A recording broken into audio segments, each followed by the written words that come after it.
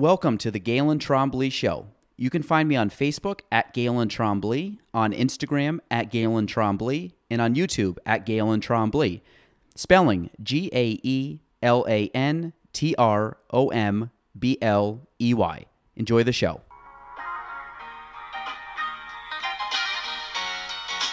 Welcome to the Galen Trombley Show.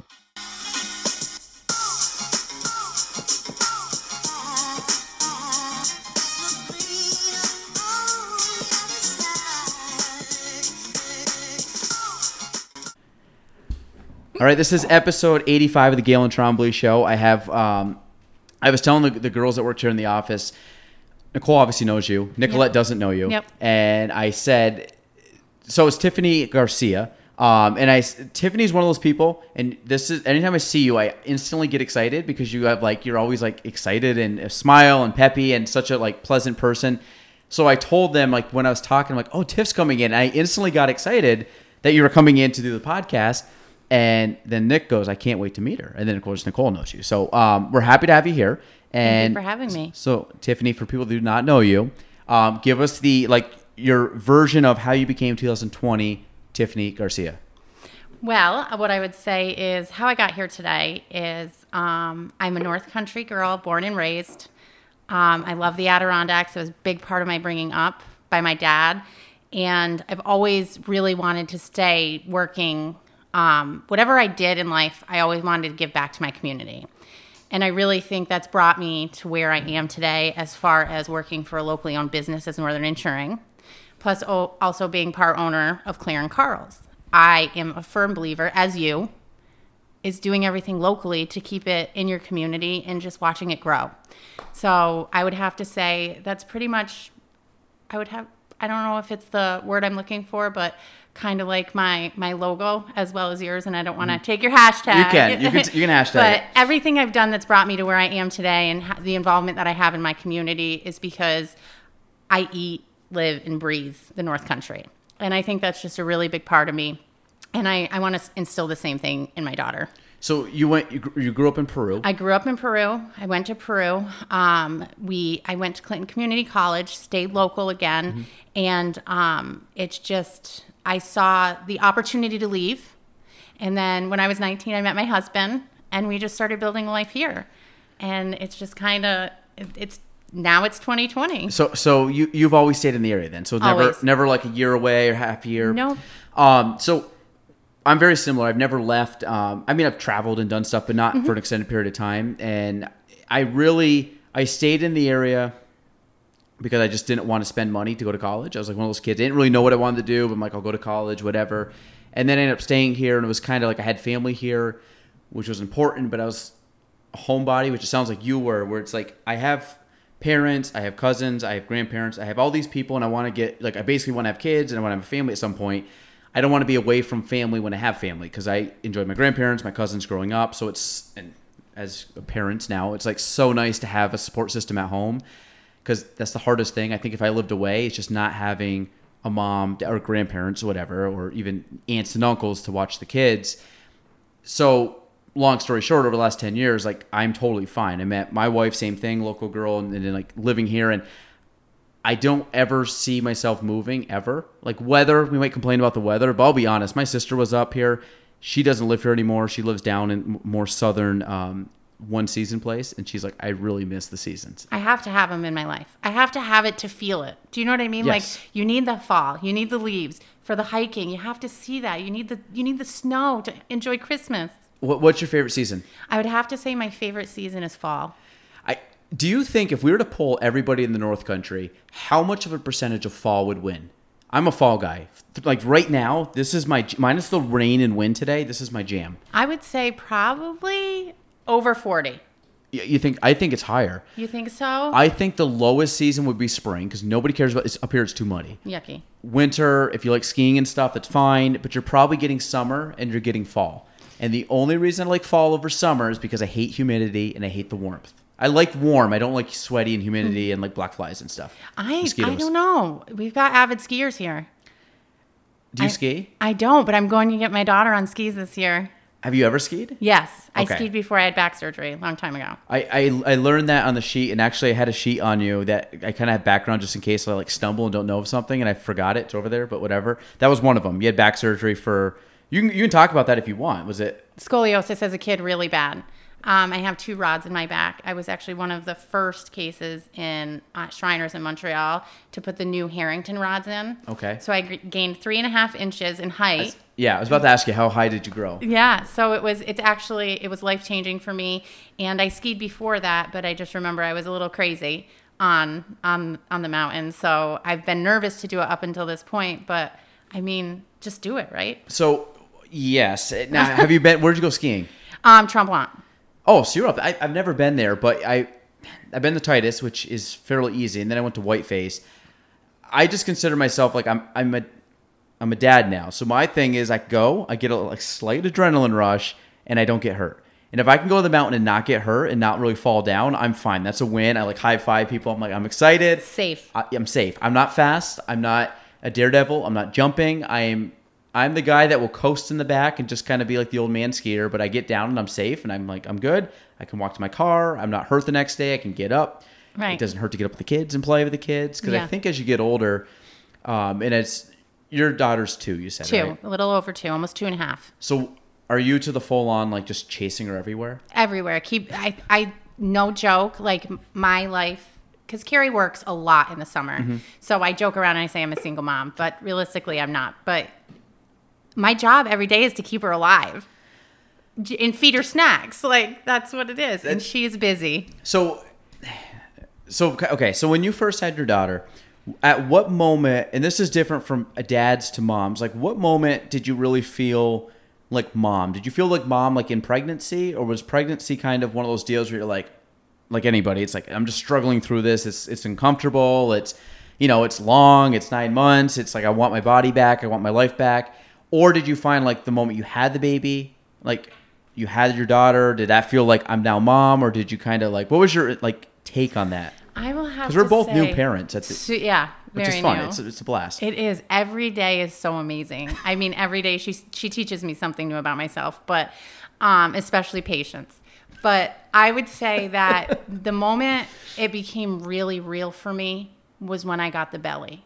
Like I knew I was growing something and I knew I was going to be a mom, but I was raised by my dad. So it was my growing up was very masculine, fishing, all of that stuff. And when I felt that feeling and just saw my belly, and I was just like, it was that moment of connection. And every day like that she's been on this planet, it's just been amazing. Is she talking a lot now? Oh my God. Yeah. We had her like best part of COVID. I had her potty trained in March, so it was 3 months before her second birthday. That's crazy. It was. My son, like, with the exception of now he's starting to go into the bathroom when he's with me, which is kind of weird to like be peeing and having your kid like looking up at you, but he's there. He's trying to figure it out, and he has no interest in going on the, like, we have a little potty. He tried, like, do you want to go? He's like, yep. And no. And it's like, okay, tell us if you have to go to the bathroom. Like, that doesn't happen. So there's been a couple times that he's just peed. He had no diaper on, like, after a bath, and all of a sudden he'll just go somewhere and he'll just pee. And he doesn't really know it, and he kind of gets nervous because you got to think, if they have a diaper on, they don't see themselves peeing. They just pee, and it goes in a diaper, but it's like sight unseen. Now all of a sudden they're sitting there, and it's like he's peeing. He's like, what's going on right now? Yeah. And then he just kind of leaves, and then he'll come get us and be like, he goes, I peed. And I'm like, what? And he'll go point, and like, okay, I'll pick it up. Good thing is at that age, it doesn't really doesn't smell. It's kind of pretty much clear liquid. Yeah. So my trick, this is what I did, and my grandma told me, and my dad told me, and generations, you take the pot, you let them run around naked, and you put it in the middle of the floor. Because it's the biggest thing is they have to know how to feel it. Mm-hmm. And then once they get that, it was like instantly with Joey. Feel what? You mean having to go? Like just have the feeling. Because that's the biggest thing is they don't know how to recognize that feeling. And usually boys are a little bit more delayed than girls. So when you talk about putting like the little potty thing in the center of is it just so they can see it? See it. So it's like if you have to go, just you got to sit on that. They'll sit on it even if they don't have to go. And she picked right up on that. Yeah. That's amazing. So excited. So when she first peed, was that like the greatest moment ever? Yeah, Tic Tacs are amazing too. I didn't know, was it M&M's? Is it Tic Tacs? No, it was Tic Tacs. I don't know what it was. She just saw them one day, and I was like, oh, here's a special treat. So now it's like her jam. So the thing with parenthood, because you always think in your head, you're like, I'm not going to do this. I'm not going to bribe my children. You bribe your children. Oh my God. Because like I think at a certain point in time, kids, God love them, drive you to the brink of insanity at times. And Agreed. I'll be honest, I'm a pretty patient person. I hold my shit together pretty well. And Gina's not a patient person, and she does a very good job at holding her patience. But there's times where we both are like, dude, you got to stop. Like yesterday, eating pizza, he like looks at me, hey dad. And I'm like eating. I'm like, what, buddy? What, buddy? And if I'm not looking at him, it's like, dad, Hey, dad. And I'm like, what is it? And he's just like, just smile. I'm like, oh, thanks. Like, you're not doing anything wrong, but I'm like, buddy, just eat. Just eat your food. I got it. So it's like moments like that, and that's not even that bad. No. But it's just that stuff that drives you up the wall. But then they sit there and they hug you and they kiss you and they're like, oh God, just a million things. But then I'm like, dude, like, can't we just be normal all the time? Like, but then he's got to like blow steam off, and then he's got to push his sister, and then he's got to hit somebody and slap our dog. And I'm like, buddy, you gotta rein it in. Yeah, then be like, can you watch Boss Baby before bed? I'm like, I'll watch Boss Baby with you before bed. And it's a blast. Mickey is Joey's jam. I feel you. Mickey, is it like old school Mickey? Just the Mickey Mouse Clubhouse. Okay, but it's like old. Like, is there a new remake of it? New remake, yeah. But she still loves it, and it's so educational.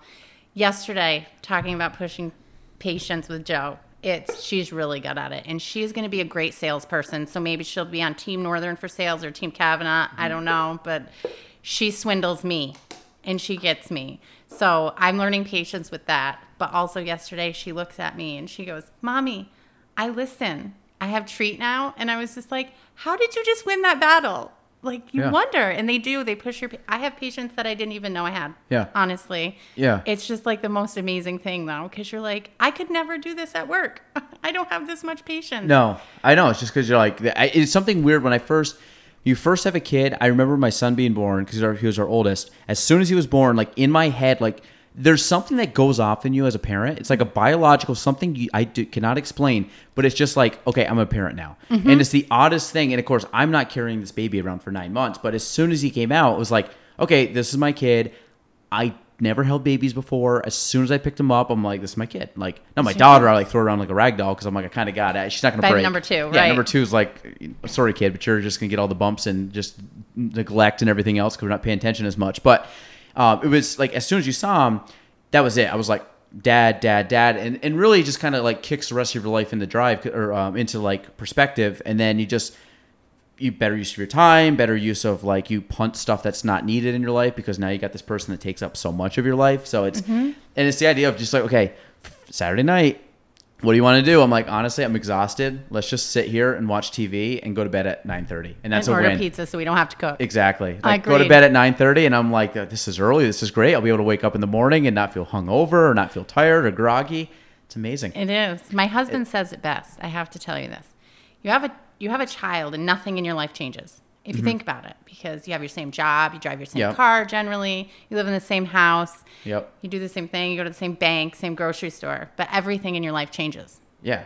So just like you're skiing, before you might have been a maniac, but now you're like, I have a kid that relies on me, so I have to put it into perspective and take care of myself. Yes. My golf game has faltered. So it's like a lot of stuff that you just kind of push to the end, and like there's so many things like TV or watching stuff, and I'm like, I can't because... You know, and one of my friends just had their third child, and he told me, he goes, listen, I know it from 6 to 9 o'clock every night, I don't do a thing. I'm not getting anything done. I go home, I hang out with the kids, put them to bed, then I'll get some stuff done. I go to bed, wake up early, get some other stuff done. Yeah, same thing. Like the morning, night, nap time grind is like, when kids nap, you don't nap. That's when you're like, let me get my stuff done. And then they're up and you're like, okay, I got 4 hours of just nothing. Organize your life. Yeah. Pick up after the chaos, the tornado in the living room, or just business, whatever you need to do at that point. It's tornado in the living room every night. The amount of times I've stepped on stuff and cursed something, I'm just like, now I get it. Like, it's not even Legos yet, which, God, I can't wait till I step on those. But it's just stuff. I'm like, how is there so much stuff in our house? And I tell Gene all the time, I'm like, we just got to purge. Like, or we got to put stuff down in the basement. They don't even know about it. We'll pull it out 3 months later and get rid of the rest of the stuff, and they won't know the difference. And there's way too much. So, okay, baby talk. That's fine. The last two people that are still on this podcast, we're only 13 minutes in, but thanks for sticking with us through the childhood stuff. So, Northern Insuring, you work there. You have kind of two different hats now. So, Clare and Carl's own a business. Northern Insuring, obviously like an employee of a company, and a fairly large company from a local standard. And I would actually think probably a very big benchmark company locally when it comes down to Extremely. like I look at our company and try to grow our company, but I think someone that and I don't know the history a lot of Northern Insuring, but obviously they're a company that has grown tremendously, but their roots are still very much. Is this their main office? This is their main office. We have 3 different locations. The first location branch was in Osable. Wow. We are coming up on we are in our 90th year of business. Our main location is Plattsburgh. We just shifted. We do have now a branch in Lake George, Glens Falls. And then we also have our location in Potsdam. Okay. Years was in Messina. As far as the market and the location of people, it was best to move to Potsdam. So that location's been there. We're going on year 4 now. It's really taken off. The community is super involved in it. They've definitely partnered there with the chamber, the chamber locally. I mean, our team is amazing. I'm very blessed to work there. We have a support system, and the amount of resources that they give us to help our clients, educate our clients, and just be part of the community is a big portion of why I went to Northern. So you've been there for 4 years now, or 5 years? Going on 6. 6, wow. That's crazy. Because I remember, because you dabbled in real estate for a couple of years, right? And then you I think that was you shifted right to Northern Insuring. So I've known you a little bit over 6 years now, but it doesn't seem that long. Like it doesn't. Like when I said 4, I was like, I might be off. It might be 3 years. So 6, that's crazy.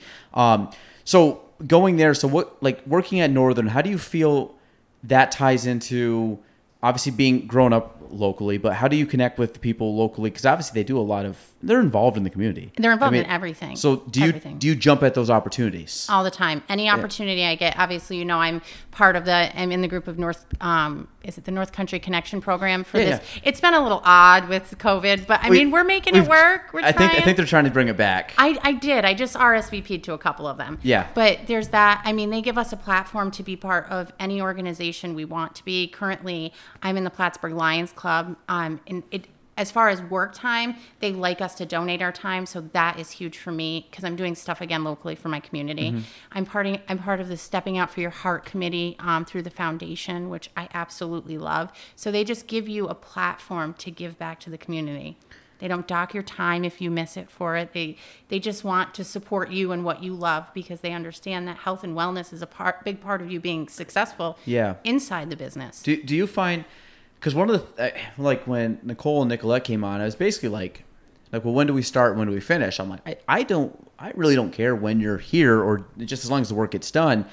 So I try to be open where if you have family stuff or you have kids stuff, like, your kid's sick, that's fine. Like, be with your kid. Like, it's more important. Trust me, it's more important than anything we're doing here. Because at the end of the day, I mean, you're in real estate. There's nothing that's really earth shattering in real estate. Clients might think so, but there's nothing. Like, it can wait. And I've really found that I like companies that are like that. And I think that's kind of a new spin on, because we always grew up, it was like you punch a clock, you in, you leave. And there's still people like that, but I find like the more low-key local businesses or smaller businesses really kind of, they know everybody there. So like the highest people in your structure know the lowest people in the structure by first name basis, family, stuff like that. It makes a difference when you have to run home to your daughter and they're like, that's fine, she's sick, take the day off, work from home, whatever, get by. And I think COVID, like you obviously worked from home for COVID, right? For 16 years. I think that Northern, so back to I think is what we're trying to get to is the micromanaging. Northern doesn't do that at all. They're very similar to you in the laid back atmosphere is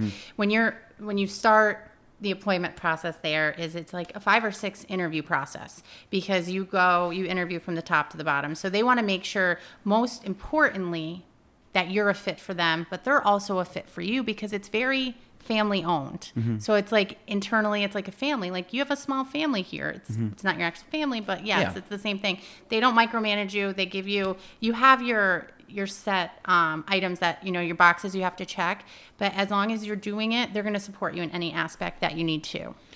So now how does figuring in like Clare and Carl work? Because you said that's mostly your husband that does a lot of that, but you're probably still involved somewhat here and there. So do you find that that's like a different balance? Because it kind of gives you 2 viewpoints of work, from like an owner with employees to an employee from a company, and like how does that merge together? How have you found time with that? So really, so it comes in the insurance world of risk management, really is seeing this side of insurance and helping people protect their biggest financial interest. So I love doing that with clients in the community because I know that they're probably scraping their savings together to embark on their huge dream, which is exactly what we did. So I can take the insurance aspect and put it in place with that and protect our biggest financial interest. But yes, it goes back to taking those nap times to pay the bills for the restaurant, staying up late to get a deposit ready, running the husband out, spices on a quick break. So it's definitely a juggle, but I take one career and I help it with the other one.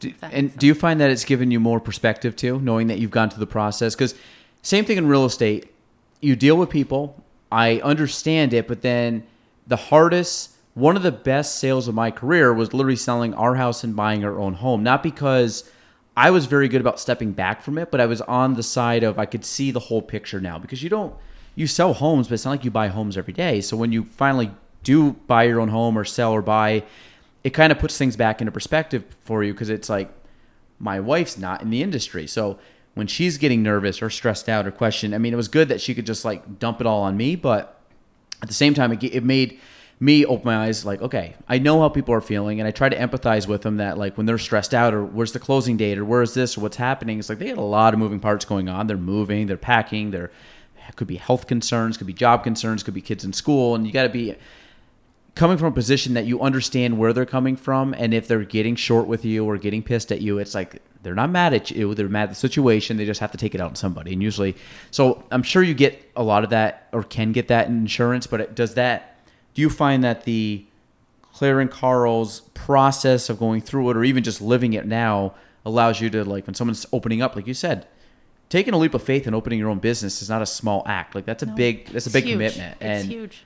So what do you find, like, is that the kind of people you work with? Like a lot of small businesses? I do. Yeah. I work with all small businesses. I think my favorite part of my job is building the relationship and seeing people's passion. But I also say, yes, in your situation with buying and selling your own home, it's also with, I can insure the same business twice. That's sold, and I reinsure it because I get the referral, but it can be a completely different process because things have changed throughout that process. So I think it's just over the years of the experience that I've had, it's helped me calm clients when it comes to it, because as you know, you have an inspection. So I always have inspections, and I've with all of my clients, everything's inspected for insurance, because a company wants to make sure they're not insuring a Corvette when they're insuring a Geo Metro or vice versa. But I think that over time, I've really enjoyed learning to help my clients learn the process and not get the misconception of insurance, because I think that can be a thing.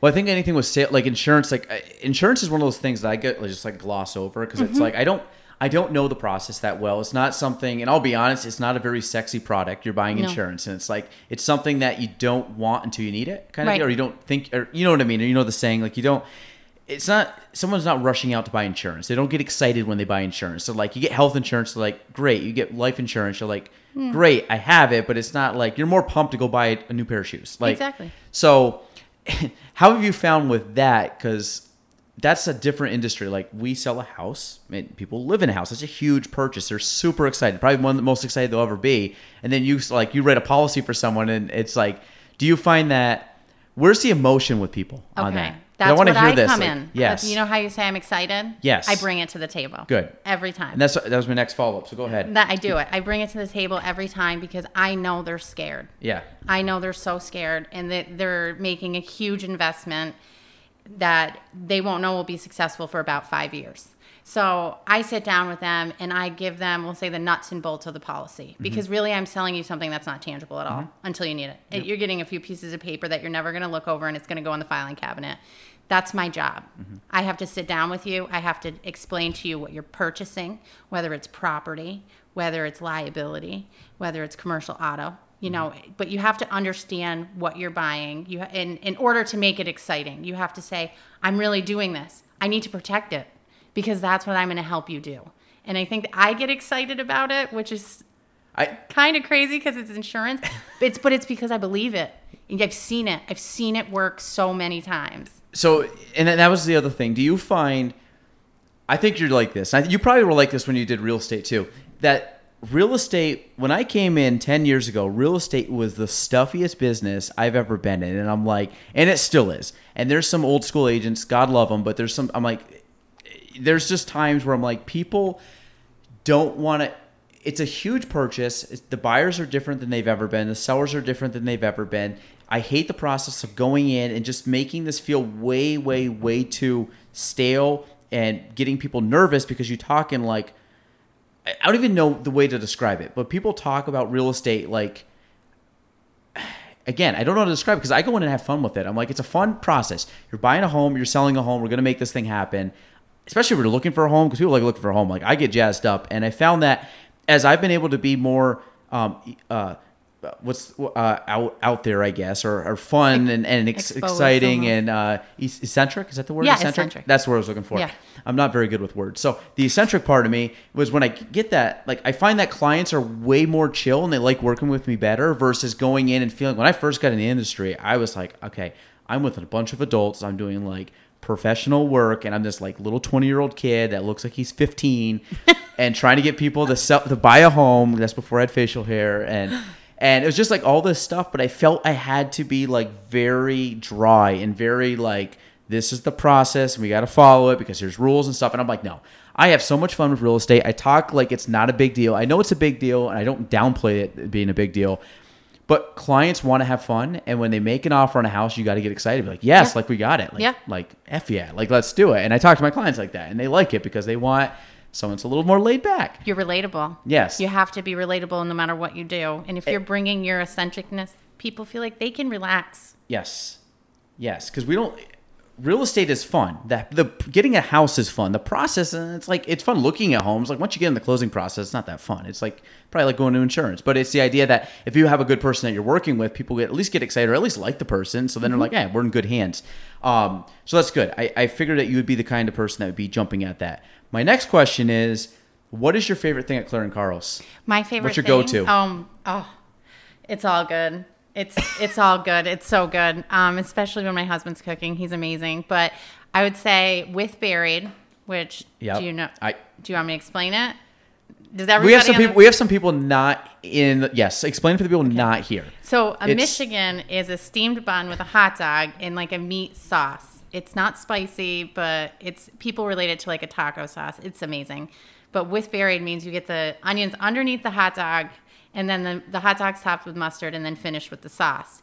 All of the aspects, it has to be a boiled dog, it has to be a steamed bun, or else it's just not good. But that's my go-to with just regular fries. So, and Orange Crush. Gotta have it for the soda. There's a 10-year-old coming at you. Yep. So when you have, so a Michigan, because I've always wondered this, is there something that classifies a Michigan from like a sauce dog or something like when you go to these places and they just put Michigan sauce on a hot dog? Because there's places that have that, or they just put sauce in a bun. Is it like you said, the steamed bun? Is it the boiled hot dog? Like, is there a certain criteria that you have to meet? It's not like you put it on you put it on the grill, obviously. You can if you want to. Yeah, but that's not like around here. That's not. It's boiled, right? Yeah. Yeah, because it's pretty. There's not a lot of. You don't get most of the flavor in the hot dog. You get it in the sauce. It's the combination of generally the hot dog, the sauce, and the onions with the mustard. Do you look down on people if they don't get it buried? No. Really? Enjoy it the way you like it. I do. See, I'm bury that. Put it right under the hot dog. It's messy. That's the thing. You don't want the onions falling off, but you have to get it with onions. If you don't get it with onions, don't care. I mean, it's not right. Yeah, okay, so I didn't know if this was like a religious thing. Like if you're Michigan, like you have to get it buried. That'd be a great poll to take. And I'm sure you have some diehards that are like they're set in their ways. Like I'm not getting a Michigan with it on top or buried or whatever. But I always find that when you go and you order it correctly, it's like when you go down to Philly. My brother-in-law lives in Philly. You say, if you want a cheesesteak, I think you're supposed to say cheese with or cheese without. I forgot the term. But there's a certain way the locals say it. Where I'll be like, I want a cheesesteak with this. And like, you're not from around there. You can tell you're local if you're getting waited on and you say, would you like a Michigan? And they say, yep, however it comes. And we're like, oh, no. Yeah. You have options. Yeah. And then they're like, what does that mean? And it's exciting because people get excited about it and they always return if they're not local. But I would say I car hopped for 3 summers before I had Joe. And I would say that with Buried, it's definitely a North Country order. So you say with buried? With Buried. I always go 2 Michigans buried. Yeah. Can I say just buried? Yeah, you can just say with buried. I think it's because I'm used to writing it on the notepad, so I write WB. Yeah. which is with buried, but people are say buried. So when you had I served ice cream for 8 years. Oh my goodness. 7 years, 8 years. I don't know. That was my life of work. Ice cream, real estate. So I have a very big background. And we started to get really good at like shorthand. But then it was like all of a sudden you like go from, you finally realize like I don't have to put VAN for vanilla because there's nothing else with a V at the whole place. Like you started, like I know it sounds stupid, but there's times you like simplify what you write down. It's a shorthand. And then you get really good at it. And then you just realize like, why am I adding an extra little letter next to the big letter? Because there's nothing else that would be there. Like WB, you don't need to put WBUR. Like no. I know that sounds crazy, but when you're waiting on people that are waiters or waitresses will appreciate that because like I know exactly what you mean because it finally took me three summers to figure out how to shorthand a menu. Yeah. Or a script. So the other thing I had is your is it special fries, crazy fries? What do you get? Special fries. This is I've never had them. A friend of mine told me they're the best fries in Plattsburgh. You ready? I'm gonna blow your mind. Okay. No, it's crispy fries with the Michigan sauce. Yep. And then cheese. But if you want onions on it, you can throw onions on it. But it's just like nacho cheese, right? It's just like melted cheese. No, it's American cheese. It is. Yeah. It adds. She told me it was like melted cheese. That's fine. Wait, is it? Do you guys serve poutine? Yes. So, what do you think's more of a North Country staple, Michigan's or poutine? I'd probably say Michigan's because poutine is kind of imported, but it's pretty solid up here. Yeah, it's very solid because, I mean, we're right by the border, and, I mean, original poutine is with curds and stuff like that. We just do the North Country twist on it. Now from a Michigan, where did Michigan come from? Do you know that knowledge? I don't. I don't either. I just didn't know if that was like that's like a known thing or who came up with Michigan or did it come from Michigan? I looked up something once and I did find an article related back to Michigan, but I mean, the internet, stuff was skewed a little bit, so it was kind of contradicting. But I know that Clare and Carl started in 1942 and they were the first Michigan. Locally. Okay. Now, the building you guys are in. Yeah. So this is the only building they have now, right? You said Correct. You're kind of consolidated. Yep. I've never been in the building. Obviously, it's a historic landmark at this point.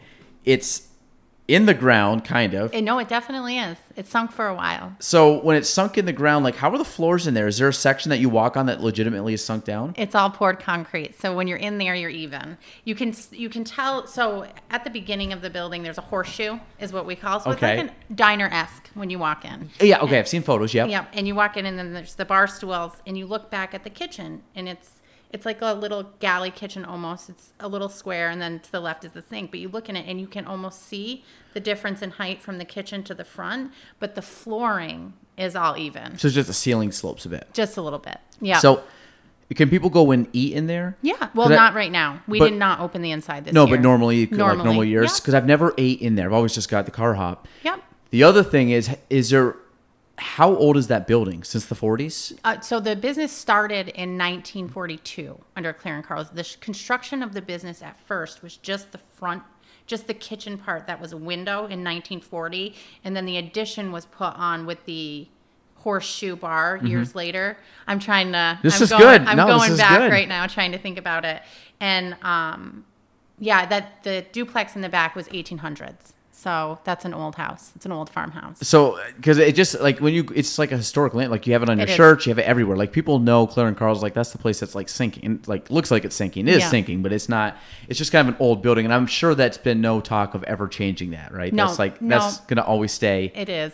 Because I'm sure. Have you now people that aren't local? They come in. Do they say anything about it? Yeah. They always ask me if it's still sinking, or they ask the car hops if it's still sinking. Or do people just say like, "What the heck's wrong with your building?" Yeah, that too. And I say, it was sinking. Because back then, you didn't have to code didn't require to have a poured slab. Yeah. So it was legit built on the ground. So, I mean. Just sand had been weathered away and erosion and. All of the things. That's crazy. It's so cool. I mean, I just love the idea of it, but that's, it's just a total staple.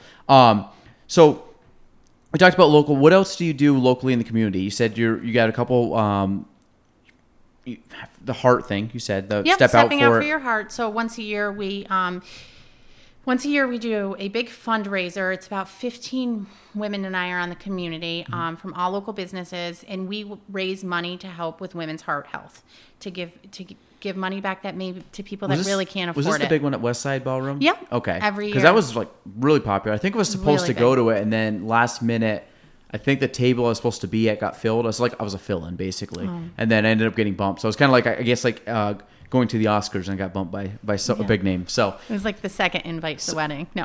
Oh yeah, I made the cut when they had to fill the seats for sure. Right.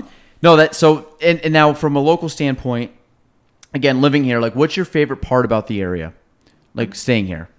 Staying here is the area itself, but I'm on the same playing field with you, is that family. Mm-hmm. Like I think that as far as being close to all of my family, the fact that that's just huge for me in the North Country. Do you have a big family? I don't have a big family. My dad raised me, and I have a couple aunts and uncles here, but Carrie's family's here too. So both sets of our family. And he has a decent sized family? Yep. Enough to make it big enough? Right, big enough. We have both sets of our parents, and then, but I would say, to backtrack a little bit on what my favorite part of the North Country is just the outdoors. That's a big part of it too, is the hiking and camping. And we don't get long seasons, but you can make it count. Do you hike a lot? In the fall, I try to. This year, Joey's going to be bigger, so it's going to be easier. I already have some trails planned. I actually just went hiking for the Northern Commercial this morning. Yeah, you said that. So that was really fun. Damian Battinelli is such a talented guy. Where'd you go for that? Just to Point of Rush. Oh, okay. Yep. Yeah. It was windy. So yeah, well, I tried to play golf this morning, and we stood on the 6 a.m. because again, dad time. So we're teeing off early in the morning, and we look up. There's supposed to be about 10% chance of rain. Well, it was raining, and I was talking to the guy I was about to play with, and a bolt of lightning shot down over like south. Now it was like a distant south, but it was like you're talking. We're going golfing, which are swinging like obviously metal, steel, whatever clubs, and I'm looking directly south, like over Valcourt, and this huge lightning bolt comes down. And at first, I'm sitting there thinking it's 10% chance of rain. We're going to be fine. It's sprinkling on the way there. I'm like, it's fine, whatever. It'll pass. Then all of a sudden, this lightning bolt shoots as soon as we get there. Luckily, it was dark out, so we had to kind of wait an extra 15, 20 minutes for it to lighten up. Because we've been doing 6 a.m. And then obviously with the time change, or not time change, but the sun rising later. So this goes off. So I'm like, are you crazy? And then we're crazy. And we're waiting for the third guy to get there. And all of a sudden, another bolt comes down. So the third guy shows up. We're like, do you want to just like bag this? Because it's nasty. Long story short, we ended up playing. We played the whole round. It was so windy out there. Like I can only imagine, like, again, we were on the water, but even down at Point of Rush, it's got to be crazy. Oh, yeah, I got up this morning. I was like, I'm going to do my hair. Guess what? It went up in a ponytail because it was legit like the weather station during a hurricane. It just would have been like a fan was blowing at you. But it was great. It was awesome. They're just a good group of people to work with. And the girls that I work with just made it fun. So it was just like a photo shoot with a couple like employees there? It was 4 girls. We had Tanya, Tammy, Christy, all divisions. And Tammy brought her dog, so that was fun, little Oliver. And we were going through, and no, it was a live shot, like just going through and hiking and going through our equipment. It was all about preparing for the risk. Yeah. Because obviously it's related to insurance, and it's like, and even that situation is you have to be prepared. So obviously I have my backpack, and I've got my rain gear, I've got bug sprays, and just like really being prepared for that in that situation. So it was so funny because the wind was so bad, and it was just like, this is exactly what insurance is for, because watch a tree fall on us or something. Imagine that. It just got like a tree fall in the back, and then like, so was this your actor debut? Was your first one? So you've been in one before? I've been in 3 before. Really? Yep. I don't know if I've ever seen these. Yeah. Do you watch local cable though? I don't watch a lot of TV. Right, me either. Again, dad life. I don't watch a lot of TV. I never see myself. I get text messages though, and I just saw you on TV, and I'm like, okay. I always love the local. I saw someone yesterday was on, and I know the person. I'm like, this is great. Anytime I see someone that I know, I'm just like, wait, I want to see the commercial. And then you're like, now you can rewind it. I'm still the kind of guy that if I watch TV, I miss it. And Gina's like, just pause it. I'm like, I don't want to just a sec. Give me a minute. It's almost to like a commercial. And then it's like, she's like, just pause the TV. Right. And I'm still in the generation of like, no. I got to wait to the commercial. Then I go to the commercial. Then my son freaks out if there's a commercial because he's Mr. Netflix and there's no commercials. And I'm like, dude, you got to like, trust me. Chill. Yeah, chill. There's a 2-minute commercial coming up. You can see a bunch of crap you don't care about. And just, you got to suck it up. So, no, I haven't seen the commercial. I'd like to look at it. I'm sure I could find it like on your Facebook page, or like, is there a YouTube channel? I mean, I wish I was as good as you are at that stuff, and maybe I need to get better, but YouTube. YouTube them all. But there we go. We have our whole, so part of our, we rebranded this year, Northern did, because it's 90 years in business. Okay. And someone said to Dina, I don't know if it was me, but we were talking at a meeting one day that I said that our logo might have looked like the Nintendo 64 logo. And it was kind of like a consensus. And she's like, we've got to change this. We're coming up on 90 years. Let's do that.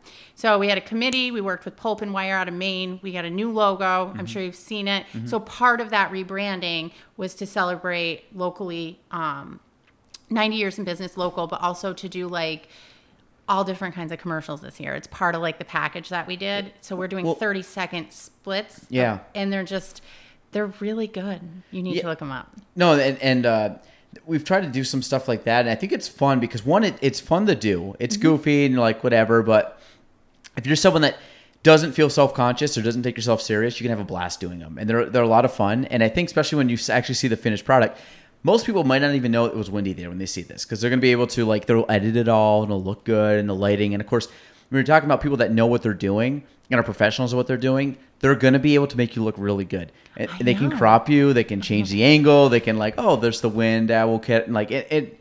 The ability for people with cameras and the technology nowadays, like that's why you look at stuff like on magazines, like that's not their real picture. No, like it's so airbrushed and photoshopped and everything else. Especially when you look at like health magazines, I'm like, okay, I know that guy doesn't look like that. Not because even a little bit. Like I've seen him on talk shows and stuff like that. I said he's not much better fit than anybody I know locally, you know, and they got him looking like he's like, you know, this physique model guy in the cover. I'm like, okay, relax, Mark Wahlberg or whoever, you know. It's and all it's like, painted on. Yeah, so it's just one where it makes you always kind of scratch your head and like what's true. Like I try when we do photos and stuff, like I don't want to make it too edited because then it looks fake.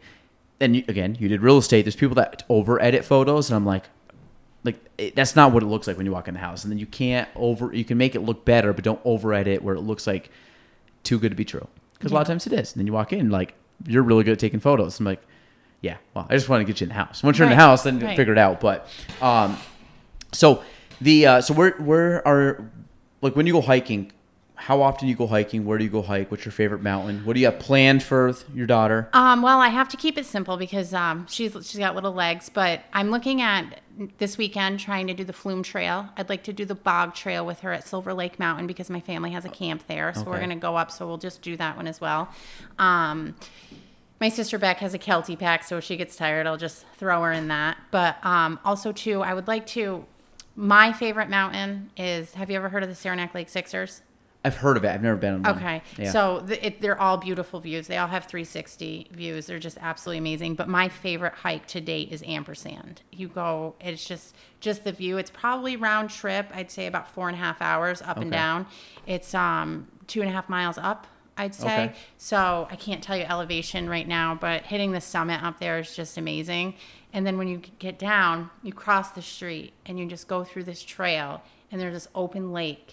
So you bring a picnic, and it's just like you go swimming. This is at the top of the mountain? No, this is at the bottom. So you get down, and it's just like it gives you something to look forward to after all of that work. Yeah. You know, the favorite. Now, the Flume, is that the waterfall? Yeah. So the only reason I know this is because Monday, my sister came up, surprised us, whatever. It was all good, and we had a blast. So then I was told I was supposed to be going golfing on Monday. Well, then she said, you're not going golfing. Like I basically did this whole plan to make sure you took the day off of work.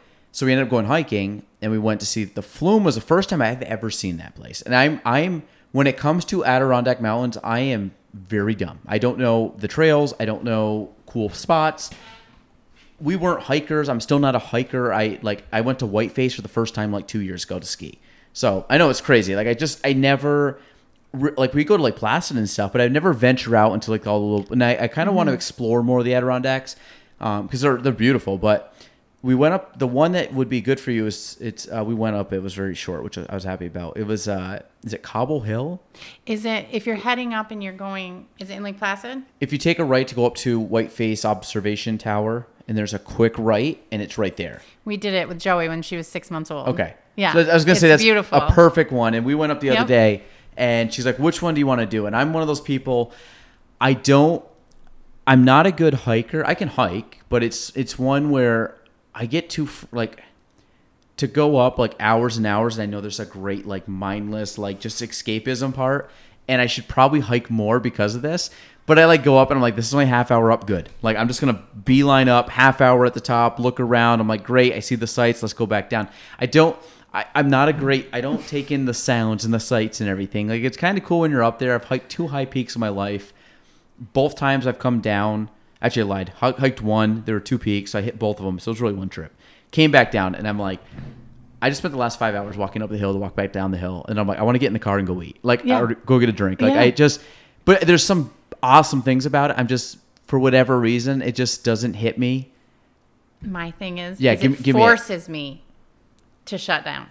Not shut down, but it forces me to unplug and take myself away from the hectic part of life. That's why I absolutely love it. So when you go hiking, because when I go hiking, I don't bring my phone. Like, I'm usually with somebody that has a phone, like if there's like an emergency, or I'll turn my phone off and throw it in a bag. But usually, like that hike, I left my phone in the car. Like, if I can escape the world of text, email, phone calls, notifications, I'm a happy man. Because I like it, but I like it for my job only because it's what I have to do. I don't know if I would have social media or a phone if I didn't have to for work. Because I'm not I don't call people. I text people because I have to. I text people if I need something, but I can go a long time without a phone and be totally content. I agree with that statement. I don't need, like, I have a Facebook page now because I have a business page, but also because I like to share pictures of Joey with family. But other than that, like, I think that I agree with you 100%. I would get rid of it if it wasn't for work. And do you find, like, do you go on social media a lot or no? Are you more like you post and then you just kind of like get off of it?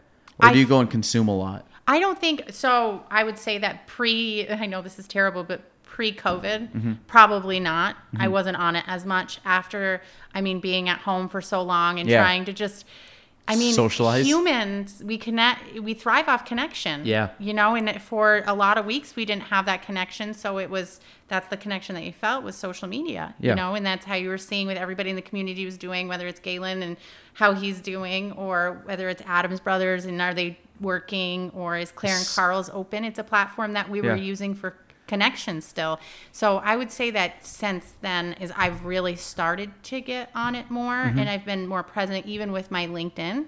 Yeah. Because it is another form of connection. I just have to utilize it to its best ability. But if I didn't have to have it, or if it wasn't here, I definitely wouldn't miss it. Yeah, and I'm always I contemplate this probably every other week. I'm like, I want to go through. I have 2 Instagram accounts. I have my business one, which I spend 90% of it on, and I have my personal one. My personal one, it's just photos of my kids. There's nothing else. I just keep it private. I always want to go through my followers and delete a bunch, and then I want to go through who I'm following and delete a bunch, because I'm like, I really only am concerned about my immediate family and like friends, and then a couple like Barstool Sports, like something stupid like mindless. But there's so much that I really don't care about, and I unfortunately, as much as I love a lot, like, and I don't get me wrong, like I love, like I see your photos, I see a bunch of friends' photos, and I love that stuff. But then part of me is like, there's just so much stuff to consume. Like, why am I following 600 accounts? Like, I would never even check 600 accounts, even if they posted. No. Like, can I just strip it down to like 25 or 50, like that I really care about, so I don't miss anything? And that's what I always kind of like. I want to go through it, but then I'm like, and I scroll through, and there's like a whole thing of like, I don't know, 10 people on the screen, and I'm like, I don't want to take. I could follow them. And I play that again. Like, I never unfollow anybody. I don't do it either. And it's too much. It's overwhelming. It's I don't know what it is, but so I think. But again, if you're in that space all day long, you don't miss it, because it's like I get my fix on it because I have to, because I'm doing it for social media and people are commenting or sharing, or I'm sharing stuff and helping them out or promoting our agents and stuff, and I'm very good at it. You're because very I have good to. At it. But I'm telling you, it's like if you told me you don't need social media ever again, it's not going to help you in business. It's not going to help you do anything. It's not going to promote anything. Just check out. I'm like, good. Here's my phone. I'm out. Like, I have no problem. I could just sit there and talk to people and be. I swear to God, I don't miss my phone at all. The only time I miss my phone is because I get anxiety that I'm missing something, and I don't want to. not respond to people. That's the biggest thing in sales. Yeah. Is you have to respond or else they're going to call someone else. Yeah. And I'm good about it too, in the sense, like if somebody calls me late at night or I'm with my kids, I'm not picking up. Like I turn my phone off majority of days until noon. It's on do not disturb. So if you call my phone, like if you called me in the morning, I would see that you called. I would probably pick up for you because it's like, why is Tiff calling me? Because it's kind of different. But if it's like 90% of my phone calls, I'm like, it's going to go to voicemail. I'll call them later in the day. Or they don't even leave a message. And I'm like, that's fine. Like so many people call me, don't leave messages. I'm like, it can't be that important if you don't leave a message. So I'm just like, whatever. So it kind of filters that way. But again, it allows me to try to focus on work. So I'm not just like a slave to my phone and my text messages. Like I'll get done this. I'll look. I'll have 10 text messages. I'm like, you know what? I'll filter through them as I can. And it's just mentally you have to take a step back because otherwise, again, you become a slave to your phone and consumed with it. Do you find that with work? Like, are you on the if you're not in the office, are you still like on call? Yeah, all the time. So insurance, obviously, people can't pick when their claims are, but that's so. As we were saying, that's what hiking is for me, and for you, it's your kid time. Is that's your time to unplug? But yes, for the beginning. The beginning of my career at Northern, I'm still very eager, but I was always consumed with the text messages, the emails, and I was always on. Well, that's unrealistic. It's completely unrealistic that you cannot be on all the time or else you're going to crash. So I learned to do the same thing that you did. I set up my email 3 times a day to check it. I set up my text messages to never bring my phone to an appointment. So these are things where I can control so I'm not on all the time. Yeah. And I'm not driving myself crazy because at the end of the day, you're human, and people understand that you need family time or you need Galen time or you need to golf at 6 a.m. Yeah. Like weekends, I really try to take weekends off if I can. And I'm realistic. Like if there's a house, like I'll do appointments on the weekends if I have to. But like Sunday nights, a lot of times we'll go to camp, like our parents' camp, and we'll probably leave at like 5 o'clock and we'll get home at close to 9. A lot of times I leave my phone at my house. Like I don't even bring it to Shazy. I'm like, I don't have my phone for 4 hours and it feels great. If I don't have my phone, my anxiety level of checking my phone is 0. But if I have my phone, that's why it's over there. I very rarely have my phone during a podcast because it's like, I don't want to check it because if I check it and I miss something you say, or I'm like, what do I need to check right now? Unless I'm like looking up something on Google, maybe. Right. But that's the one thing I like about the podcast world is it's just like one-on-one talking and there's no distraction. So which is funny because if you go back in time, how did people communicate? They sat and talked and they told stories, all the time. And then really we're kind of the odd generation in the sense that we had that as kids, and then we have the new age where it's been total flip-flop from probably mid 2000s to now. I'd say 2005 2010 it was kind of a big change, and it's nice with podcast world to just go back in time. I agree wholeheartedly. I always say I was born 20 years too late. Yeah, I mean I think like kind of like an old soul. Like I have more fun sitting down drinking. Like give me a cup of coffee and someone just to sit there and shoot the shit with, and I will have a great time. Or at night have a beer or whatever. Yeah.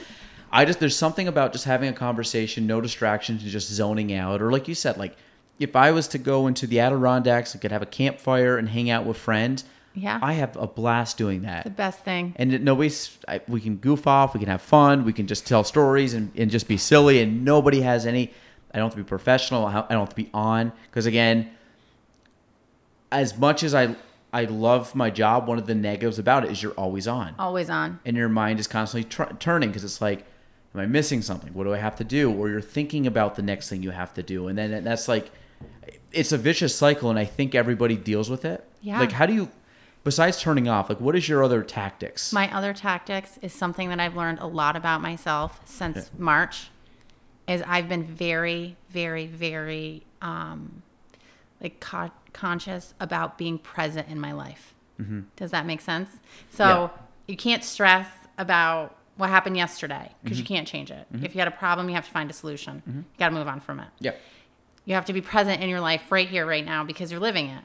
And you can't stress about the future because it can change at any moment. So I think that over the last, I would say 6 months, I've just been being very mindful of being very present. And I think it's like with you and spending time with your kids is at night, I don't pick up my phone. Yeah. I try very hard not to be on it because that's taking I'm not being present at that point. I'm not thoroughly enjoying what I'm doing, or, having Joe help cook dinner. But I think that's the biggest thing, is just being very mindful of it. That's what I've been working on towards more. Yeah, the kids have changed a lot for me. So I really try, like, whatever time I get home, it's usually between 6 and 7 or somewhere at night. Sometimes it's a little earlier. I've gotten very good about not going for the most part, later than 7.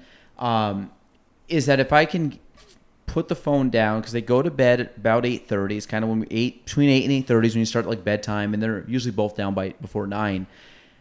But I really try not to check anything. And there's times I don't check anything. There's times where I might check it if I'm like cleaning up the kitchen from eating, and I just look at it to make sure there's no like anything crazy, or there's not like a personal message from my mom or sisters or a friend that's not business related, but just Right. like our buddy saying like, hey, we still on for golf tomorrow. Like, I'll respond to that real quick. Work stuff I won't respond to. And like most of my clients can attest, you probably won't hear from me between 6 and 9 o'clock, because I'll read it, but I'm like, listen, like I'll text you at 9, and or I'll just punt it to the next day. Like, you won't hear from me, and I'm like, you know what? You text me at 7:30 at night, I'll respond to you at 9 in the morning. And it's not that it's not. I don't want to downplay their question or concern, but I'm like, at the end of the day, I do it for myself, because I'm like, you're one of, that could be 5 people texting me at that time. So if I answer you, I could have another 45 minutes of just back and forth. And I'm like, no, I'll do it tomorrow. And I have to do that, because I'm one of those people, like, I could, if I didn't have kids, I would be on it. Like, I know myself. Like, but my kids allow me, like you said, the present aspect is when you're doing something and he's talking to you, and he's like, last night eating dinner and just making faces and talking. Like, I just want to sit there and like listen to him talk, or talk with Gina, or, Right. My daughter's a little over a year old, and she's not really talking. She's starting to say like babble words, but, and she'll make a funny face or something. And it's like, but you want to see those moments. And then my son is now, when you go to bed, his big thing is I want to lay on the carpet, meaning like, so instead of, we read books, we rock, we play blanket wars. Blanket wars is basically just, he runs at me and tackles me, and I throw blankets at him, and it's a blast. And we both laugh like little kids and like get too worked up and sweaty before bed.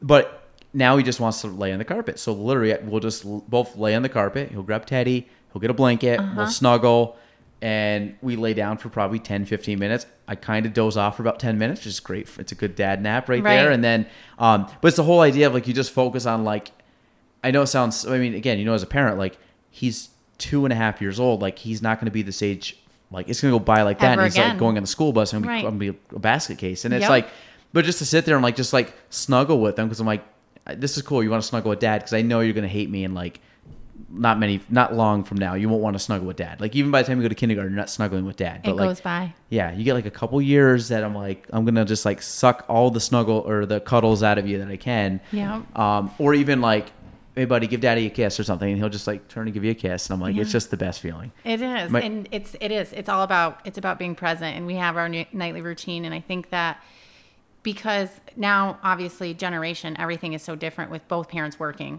both parents going. Yep. So, it's like, you want to maximize on that time in your house with why you work so hard. Yeah. This is why you work so hard. I think that's a reason to step back. And obviously you love your job and you're passionate about it, but at the end of the day, you work so hard because you want to provide for this amazing thing that you created, your family, your wife, if it's not, obviously you have to answer text messages, and you have to do all of the things, and you just have to pick your battles. And I think setting for clients, for me, it's always been to set really realistic expectations of communication and what to expect. Like, in your industry, and I know it because I was in it for a brief time, but I was also an assistant to a broker for 4 years before I got licensed. It's really right now. People want right now in real estate all the time. It's like, my inability to prepare is your emergency, or my not understanding is I need to know now to settle peace. But in my industry, in insurance, I always let clients know, if you email me, I'm going to get back to you within 4 hours. That's our policy at Northern Insuring. If I can realistically get back to you before that, like, that's what, we're known for, is our service. But as far as returning phone calls at night, I make it very known, like, unless something's on fire, you got into a car accident, or an employee got hurt in a warehouse, or for a shift worker or something like that, Generally, I'm not going to call you back unless it's, like you said, unless something's on fire or it's a claim. But I think when it comes to any industry with sales and representing someone and being someone's advocate for them is just setting those realistic expectations. So when you're at home and you don't answer the phone call or the text message, you don't feel bad. Well, I think some of them, like when I first got into real estate, the difference between business and your personal life, there was a divide there for sure. And I think that business and personal life has merged a lot, which I think is cool. Not that I consciously don't post my kids on my business page. I don't put it on my social media. That's just like my personal policy that I just don't put my kids, and I don't put photos of Gina, and because I do keep a little bit of separation there. But most people know I have a wife and kids. It's more for like the crazy people that like, if I have people know who I am and stuff. Like last thing I want is like pictures of my kids on a public platform. If I have my friends and stuff, like you follow me on my personal page, that's totally fine. And like I have like, Gina, my kids, like, and I have no problem with people knowing, and I prefer that. And if I have clients that once you know how it is, like you meet them for the first time, but then you start becoming more friendly, then it's like, yeah, I can open up. You can talk to you about my wife. I can talk to you about my kids. But I think it goes a long ways with them respecting your time. Cause like I get some people, and the clients are great. They'd be like, hey, listen, this can totally wait till tomorrow. It's on top of my mind. I'm just texting it to you now. Please don't respond until tomorrow. And I'm like, thank you. I love those clients. Yep, and I'll sit there and I'll push it to and some of those people I will respond to and say, thank you so much. I'll talk to you tomorrow. Right. And it's just like, those are the good ones. The bad ones are the ones that just call you with like a 8:30 at night, like, hey, blah, blah, blah, blah. And I'm like, one, these people are most likely under contract. And I'm like, guess what? Banks and attorneys drive that ship majority of the time, and they're not open until 9 a.m. tomorrow. From here on out. We're good. Yep. So every time, basically off business hours, off banking hours, nothing's happening. So if you call me at night, it's noted, but it's not going to, I can't change anything. Even if I send out an email, if they get an email if I send it out at 9 o'clock at night or 9 o'clock the next morning, they're still not answering it till probably 11 o'clock that day. So it's like, but again, it's the boundaries, and it's tough to do, but I'm really trying to focus on doing a lot of like upfront work now, because I'm hanging, like the kids are great, but the kids don't have a lot of commitments at this point. They're home, they're chilling. Like as soon as they start going on school trips and projects and plays and sports, and it's like, I want to be able to go to all the little, like the Mites games and the Little League games, because to me, like my parents were at like 99% of my stuff. But I want to do the same thing. Like I'm going to have so much fun just watching them play soccer or watching them. And like, I'm not going to be the annoying dad. I'll be the dad that doesn't talk on the sideline. I'll be hanging out with the other parents. I can't promise. I don't know. I might yell and like, you think you're one of them? And clap and be so excited. I think I'll be excited if like the kids score. Like I'll clap. I'll be like, oh, good job. But like, I'm not gonna be the one like screaming at my kid. Like, you screwed up on the goal. I'm like, oh my God, like, no. The parents that do that, I'm like, dude, your kid is like, too much. They're like 9 years old. They're not going pro. Listen, they're like they're mediocre on an upstate New York soccer team. Like, relax. Yeah. But I think that part of me is just I had the fun of just watching them, because like, did you play sports? I did. Well, I ran track. I played volleyball. And I loved it. So you like understand the benefit of a team and the aspect. It's so important. Well, especially for like the social aspect. And I think the one thing sports do, especially with kids that aren't very social, is it makes them more comfortable, because they have their buddies and they're part of a team. And it's like, if we do well, or even if we don't do well, I got 10 or 12 other, kids on my part. Yeah. And I think the benefit of team sports, like I play individual sports. Like I said, there's certain things, but like soccer, basketball, baseball, those were so important growing up. And volleyball must have been the same. Well, it's preparing you. It's preparing you for life, because generally, no matter what you're going to do, you have some form of a team. Yeah. So it just shows you that you got to build those relationships and trust, even at that young of an age. And it's so important, because you got to be able to rely on them. And I think it's just like a camaraderie that you learn, and you learn that at a young age, and it helps you grow throughout life, I feel. Well, that's one of my, like, we had a meeting today, and I told the girls, I'm like, even if we don't accomplish really anything today, I mean, you always accomplish something, but even if it's like, listen, we just felt like we just didn't get anywhere with this meeting or didn't accomplish, at the end of the day, you still have the rapport. You still get to have the connection. You still, because I'll be honest, we work in the same office every day, but how many times do you have, like, there's times I'm just running in and out. I'm like, hey, Nick, what's going on? Nicole, what's going on? I need to check on this. And it's not really like a sit down and relax. And we try to have some moments like that depending on the day. But it's nice when you have like a meeting, like you talked about being present. Like if we're at a meeting for an hour with each other, it's an hour that we're focused on each other and doing something. And you can talk about family and you can talk about other stuff. But there's times from a team perspective, like you need the people that do it all on their own. It like blows my mind. I don't know how they do it. Yeah. And I love my team. Yeah. And you rely on people. And it's like, that's why I tell the girls, it's like, I can't keep track of anything. I got the worst memory ever. Like my assistant runs my life. Yeah. And she's that's amazing. Yeah. And it's the greatest thing. And like when I look down at my schedule and Nick's got stuff scheduled for me and they're like, is that showing? Oh yeah, they reached out. We want to see this, that tomorrow. I'm like, great, perfect. I didn't have to do that. I'll just show up and do it. Like, and that's for some reason I thought I was going to have trouble like not really delegating, but finding a system where I was comfortable. I can let go. I think I'm a pretty good delegator and I try not to micromanage, but it's one where as long as it's kind of something that once you have a system that works, I don't want to do it. It's trying to find what works first. Because sometimes it's like, okay, we're getting over like you're feeling out like the system. You're feeling out like the way she does it is the way that I would prefer it. And then they kind of switch. And then it's like, okay, well, her way's better. So let's do it that way. And then it's because trust me, a ton of inefficiencies that you're just kind of flying by the seat of your pants. And you're like, okay, that makes way more sense. Happened to me today. Yeah. Today. Like, my assistant sat down. We're doing everything electronic. We're trying to contact clients to do electronic delivery. It started just to save paper, go green a little bit more, but it's also no one wants this 4-inch binder on their desk when they can have it in their Dropbox. And, you're just transitioning with the way of the world transitioning. And my assistant and she came in, she's like, we have to talk. Because it was like we were on one page and you're on the other, and we had to come up with a better system. So I feel it. And I feel the meetings, sometimes they just have to happen and just talk. And if you get something out of it, you don't. But if not, you're still building rapport with each other. And usually ideas happen is you got to brainstorm. Like the more people at the table, and again, not like 100 people, but like it's nice to have 3, 4, 5, 6 people at the table if it's productive and you can hear people out, or even just a small group of 3 or 4. Now, how's your like when you work? Like, how's your work set up normally? Are you like a pretty minimal person? Do you have like you talked about getting rid of files and stuff? I hate clutter, which I'll be honest, if you looked at my office, you'd be like, I don't know about that, Galen, but like. I work so much more efficient when I have like my computer, my phone, and like one thing on my desk. Yeah. And I get stressed out when I have like piles of stuff because I'm like, what's in that pile? Same. And I'm the same exact way. I need to go in. I have a list. I work off a list every day. I update the list at the end of the day so it's ready to go for the next day.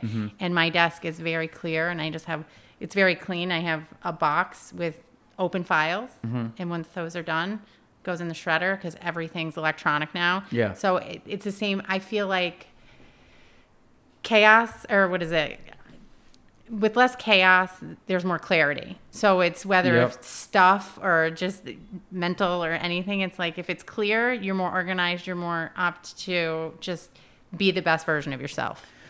So yeah, I'm you when it comes to that. I like chaos in the sense I like change. I get bored. Yeah. So like routine and stuff, I trust me, I'm a big routine guy, but I'm also one of those people that if things change, I can go with the flow. So I'm not going to get stressed out if something changes I'm sure insurance is the same way, like a policy changes or a law changes or some rule changes. And it's like, okay, that's fine.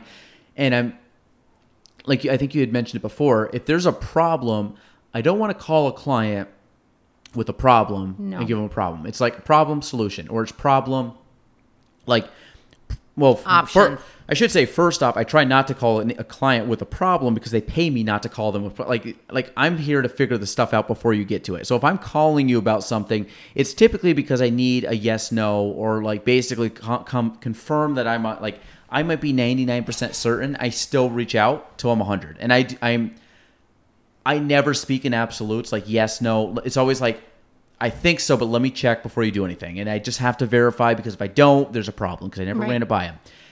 But even with that said is I don't want to bring the problem to the client, but then if I bring the problem to the client, it is I work behind the scenes to find at least 1 or 2 options or action steps that I've taken. And this simply could be, listen, bad news, whatever happens. Like obviously I got to put it. A bad news in real estate to me is a day in real estate. Like it happens. You have great, you have bad, but they don't know that. So it's like, okay, we got a little bit of hiccup. Let me work on it. I've already made a call to your attorney. I've already left a message for the other agent, or I've already talked with one of them and this is what they said. And it's being proactive to find a solution, because the worst thing I think you can do is just say, hey, listen, here's a problem. And then they're stressing about it. And usually if you give someone bad news, but follow it up by good news or action items, they're at least like, oh, not good, but okay. Like, you're being at least my advocate. That's what, Yeah. like you said, that's what they're paying you for. In my situation of insurance is bad news can be, this isn't covered. And unfortunately, there are no choices for that. Yeah. But it's, say, for instance, there was a flood. You don't have flood coverage, so there's no coverage, but it's still not good news to give. Yeah. But then some of the things as far as the options that I can help on are like building inspections. Yeah. I can talk to underwriters. I can say these are ridiculous, and I can go to them and say, so your list was 10 recommendations that you have to work on. I got it down to 5. Yeah. And these 3 maybe cost you $500. Yeah. But you're right. I completely agree. We're your advocate. We're your partner. We're your team. It's our responsibility to find some solutions and not just pick up the phone and give you a problem, because at that point, it's just not, why are you working with me is how I would view it. Well, I also like the fact, my favorite clients, and I want to hear your opinion, my favorite clients are the ones that come to me, say they're buyers or sellers. I'll do buyers first. They come to me and they're like, hey, Galen, I'm completely new. I have no clue what's going on. Can you help me? Perfect. Like, have a seat. We're going to have a great time because you're going to listen. It's the ones that come and they're either have watched way too much HGTV, their heads are in the clouds, like, or very just like super micromanaging the whole process. Those are the ones I'm like, listen, this is just going to not work out. If you come to me and you're just open, you're just like, listen, I'm trusting you. You're a professional. Figure it out for me. Those are the best people. Same thing with selling. Like, listen, I just want to, I'm realistic. Whatever we can sell it at, I just like anybody. I want to maximize it, but I want to be very realistic, and I just want to move it. Perfect. Those clients are usually the ones that come out on top over the ones that are way too demanding. All day, every day. You have the same problem. And I do. Yeah. I have clients that are new business owners that have never owned a business before, that want to understand the process of insurance, how it works. And they listen. They want to understand labor laws for workers' comp, if they're contractors, say, and they really listen, and they use me as a resource and help guide me, or I help guide them, other than someone that's sometimes have been in business for years and just have insurance to have insurance. Yeah. I feel like the younger generation really wants a mentor and understand why they're buying and what they're paying for in my industry. And it's new business owners that are really engaged and really listening. And I agree with you wholeheartedly. I would rather work with a new business owner every day just as well as your first-time home buyer, because they listen. Yeah. They appreciate. And I think you mentioned that, like, the newer generation wants the mentorship, because, as you know, like, the kiss of death in real estate, and there's a veteran agent that told me this a few years ago, and I laughed, but I'm like, it's so true, is parents. Like, at least in our industry, it's like, kids like it, everything's good, you know it's good. Like, I'm one of those people, if I think it's a bad investment, or if I think it's a bad decision, or I think they, like, should we, like, whatever, like, I'm going to shoot you straight. Like, if I think I'm not one of those people, like, I'm not trying to get a deal to make a sale. Like, I don't care. No. I really don't care. At the end of the day, I've told plenty of people, if you don't buy now, fine, we'll buy in 3 months. Like, I'll be around. I'm not retiring anytime soon. You'll be fine. Take your time. There's no rush. My issue is the parents come in and they are either still stuck in 1980 and this is crazy. They're buying a house for $170,000. This is like, and I'm sitting there like, I know you bought your house for $70,000, but it's a different time. And also, it's like, you got to think they're coming from a position where they've lived in a house that is typically, at this point in time, if they're in their 50s or 60s or 40s or whatever, they've built up a pretty nice house. Mm-hmm. It's like, well, what were you like at 25 when you were buying a house? Like, you probably have horror stories of your first house. Well, guess what? Your kid has to go through that. It's like it's like a rite of passage to be an adult. Right. And to come in and just like because they want what's best for the kid, which I get, but I'm like, I've had so many kids, like young people, young adults, not get really good houses because mom and dad freaked out about something in the house. And I'm like, oh my God, this is going to be a rough ride, because I said, once you're a homeowner, everything's on you. Like, guess what? Your furnace goes down 2 weeks into buying a home. That's a risk. You're buying a house. You're buying a used product. Like, you don't expect, like, a new car is not going to run, or a used car is not going to run as well as a new car. Same thing in homes. So, but that's the hardest part. But when you get young kids that are just like, listen, mom and dad aren't going to sit there. Like, I just want you to tell me straight what I need to do. I'm going to listen to you. Those are the ones that we, for the most part, it's a very smooth transaction, very smooth. They're very happy. They get in the house. It's a good investment. Mom and dad are pumped.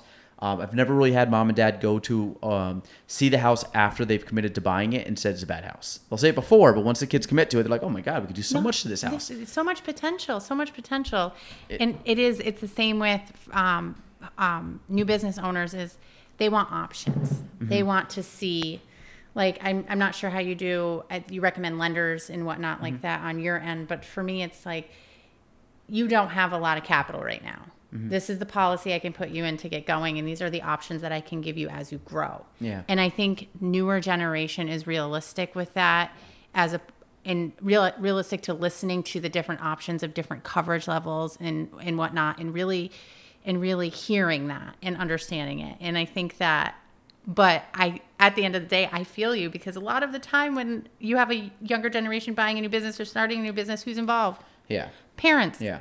Because they don't have the capital, or they're lending capital or whatever. And I mean, there's definitely there's definitely merit to it. Like I can see the parents want to be involved, but at the end of the day, you're not a realtor, insurance person, you're not an inspector, you're not a lender, you're not any of these people. Your mom and dad. You work here or work there, and it has nothing to do with our industry. Like you have to like not micromanage. And one of I always find, and this might be the same in insurance. Real estate is like one of the professions, I don't want to say only, but one of the professions where clients will tell you how to do your job. I'm like, I know how to list your property. I know how to help you with buying a property. I know all this stuff. Don't tell me how to market your property, because that's the one thing that like will annoy me to the nth degree, because they're like, well, why don't you do this and do that and do that? I'm like, well, why don't you like, where do you work? You work at the hospital. I'm not going to tell you how to like put a needle in someone's arm. I don't know how to do it. Even though I might think so, I'm never going to tell you how to do it. Or like going insurance. My financial planner, like, well, do you want to do this and this? I'm like, what's best? What do you think's best for me? I think you should do this and that. Do it. Like, I trust you. Tell me what I should do. There's a reason why I hired you. I don't want to think. I'm too busy to think about that crap. I'm giving you money. Just put it where you think it needs to go. And that's the same thing like insurance. I'm like, what's the best option? This is. Roll with it. That's fine. It's trust. Yeah. It's building a relationship. I pick people that I trust, and I just give them brains, because I don't. It's kind of like having like a life, like a board of your life, like an advisor group of your life. Like, I have people that are going to make sure that my stuff is correct. Right. My accountant's going to tell me what to do. I hate that stuff. Like, yeah, me taxes too. For me is like, it's cringing. It makes me cringe. I pay some for that. It's your sphere of influence. Yeah. It's the people that affect you in a positive way and take care of you at the same time. I just switched to QuickBooks this year. Me too. No, I've had QuickBooks, but I've switched with an advisor that helps me with the QuickBooks. What was your? Me too. What was your system before that? Horrible. Was it receipts in a bag? No, because we bought the business 4 years ago. So I've always input everything. Yep. But it was like, yeah, so a shoebox for a month and then input everything, which was so bad because I didn't have it connected to the bank. And it was just all of the things. And I think about it and I was like, how did I go that long? It's cringy. It's so bad. Well, and they always they joke around like, oh, you're the guy with the Stewart's bag. You are an old soul. Stewart's and Kinney's bags are the best bags in town, but when we could get them. But Stewart's and Kinney's bags, I'd have one of those bags and have all my receipts for a year, or they'd be electronically on my email, and then it would take at least a solid day of going through all of them and figuring out what was what and where was this and was it a business expense and was it my apartment, was it this, and then now it took forever. And needless to say, I just got done my taxes for this final year because we had extensions and we had COVID and we had everything. All the things. And that was terrible. And I told my accountant, I apologize. Next year will be better. Like next year we'll have it done in January, trust me. And I'm like, that's it. That's what I need, because now I don't think about it. And he goes, you can take a picture and throw your receipt out. And I'm like, you sure just about like this? Like, you sure about this? Because I have years of receipts just stacked up. Like that. I literally have a box up there that says estimated taxes. There's just there's bags closed up with receipts all stapled together or paper clipped up there. Oh my goodness, no. I'm terrible. Not anymore. 2020 and beyond, I'm a changed man. I'm going to have my taxes. My taxes are good. I pay my taxes. I pay my estimate. I know I don't owe anything. I know I'm doing them correctly and ethically and honestly. But is it very organized? It's like organized chaos. I can figure it out, but it's not, I shouldn't say it's efficient. It's not an efficient way. Now it will be. So I'm now I take a picture. Have you used it? Oh yeah. So now I love it. Now, the other thing I do is once a week, we already talked about it, my memory is terrible. So in my phone, I have recurring reminders every week, like Mile IQ for my car to track my mileage so I don't go to the end of the month and have 400 drives that I have to calculate. So every couple of days I do those, every couple of days I do my QuickBooks, every couple of days I'm like, and then I get all the way done and I can't wait because next year I'm going to be sitting here like January 20th and be like, I'm all done my taxes. I'm all ready. And I'm excited. I just saved myself multiple days and hours of just stress and just like, it's kind of like, do you watch The Office? No. I've been told I need to watch it. You've never seen it? Never. Oh my God. Am I missing out? Tiff, we're probably going to end this right now. You've never seen The Office? Never. Oh my God. Okay. This is not even. Is that on Netflix? Yes, Tiff. Do you watch Netflix ever? Rarely. Okay. When I say I don't watch TV, I don't really watch TV. I watch Netflix in the background is like The Office. Like if we put something on, it's The Office. It's like my Seinfeld. It's my like when our parents are like wherever we I've watched Seinfeld. Yes, yes, like or Friends. Like Friends. people watch these shows. So long story short, I don't even. Okay, so whatever. It's not part of this because now it doesn't make sense because it was supposed to be the context of this story and it's the scene, and I don't know the scene. It's ruined now. I ruined it. Oh no. So don't. Well, it was the idea that this guy Michael Scott, Steve Carell plays him. Okay, so he's just procrastinating. All he has to do is fill out like expense reports, and he just has to sign stuff. And he spends the whole day procrastinating, and then finally they have to like stay late to get this done. That's how I feel when I have to do taxes. Like I have to do them, I just don't want to do them because That's how it's like I feel when I'm doing bills. Same way. Yeah, and are you still like? Do you do online billing and direct deposit? Yes. Yeah, we do that through our accountant. We just set up all of that this year, which is really, really amazing. So for Clare and Carl's. My dad is old school. He still does like checks, and I'm like, I don't go to the bank to cash my checks. I get my check, I sign the back, I leave it on the counter at my house, and Gina will go to the bank and cash checks. That's like one thing that I don't want to do, and I don't even want to take a picture of the check and electronically deposit it. Seriously? It's so Tiff, easy. I know it's easy. I'm the worst when it comes to about once a week, one morning a week, I will sit down for like an hour and a half and I will have to like pay invoices or bills because they don't have electronic billing. Like if someone bills me with like electronic billing, my garbage company bills me electronically. I love it. Click, ding, ding, ding, done. Paid. Easy, fast, have all the receipts, ordered, time-stamped, everything. Then I get like a paper bill and I'm like, I got to write the check. Then I got to put in my checkbook account or balance my checkbook. I do that. Do you really have that? Do you really write it in? You do not have a ledger. Oh, yeah. You really fill it out? I do. I don't know. I probably don't have to. No. So I used to write it in the ledger and then write it on the back of the checkbook because this is what my dad taught me when I was a kid and I still do it. And I'm like, why do I write it 3 times? Because it doesn't really matter. If this check, I don't really care what this check is because I'm going to see it. It's going to get deposited. I'll see who it's out to. It's the stupidest thing ever, but I do it. Again, not efficient. It's just things I got to get better at. But it's like you're just like stuck in that habit. My dad's still old school. Like he'll still give us like commission checks. Like I don't want to check. Like just deposit it in my account. I don't want to see the bills. I don't want to see checks. I don't want to have to sign in cash. And we're just wasting so many steps. Yeah, just like so many steps. Just transfer everything electronically. The greatest invention, Venmo. Do you have Venmo? I do have Venmo. I actually just set Clare and Carl's up on Venmo. The greatest thing. Oh, that's smart. T-shirts for the winter. And would you do orders with Venmo? I have to figure it all out. But yes, I actually just have the link right now. I would probably take orders on our Instagram account and our Facebook account for the T-shirts and for possibly gift cards to mail out. So just so you know, the taco is it called the taco truck? The Aleka's truck? Like a food truck? Yeah, there's Aleka's and there's a taco truck too. Oh, I think it's Aleka's truck. So the other day we were doing this thing. It was at Vesco's, the Vineyard, and you take the QR code, the little black and white thing, and you like hold your phone, like Venmo, you can scan. It scans, just brings it up, and you just type in your order and hit transfer. So I'm saying for you guys, it might be good because when I go to, do you guys take cards? No, it's cash, right? Cash only. Yeah. So when you go, the problem is I never carry cash. I'm the worst with cash. Like when I go to get my hair cut, I put in my calendar the night before, like grab cash to tip my person. Like it's the way of the world now. Yeah, no one carries cash anymore. No, I don't pay. I never pay for cash. I will go to the store and get a bottle of water, and I will put it on a credit card because I don't want to carry cash. I don't use a debit card. I just always store my credit card. I just pay it off every month, whatever. So But Venmo is phenomenal. Like if you go to eat, but I'm saying for you guys, that'd be kind of cool because you can and you don't have to deal with credit cards. It's just like, oop, bill us. And then as soon as you'll get a confirmation, like went through, okay, you're good.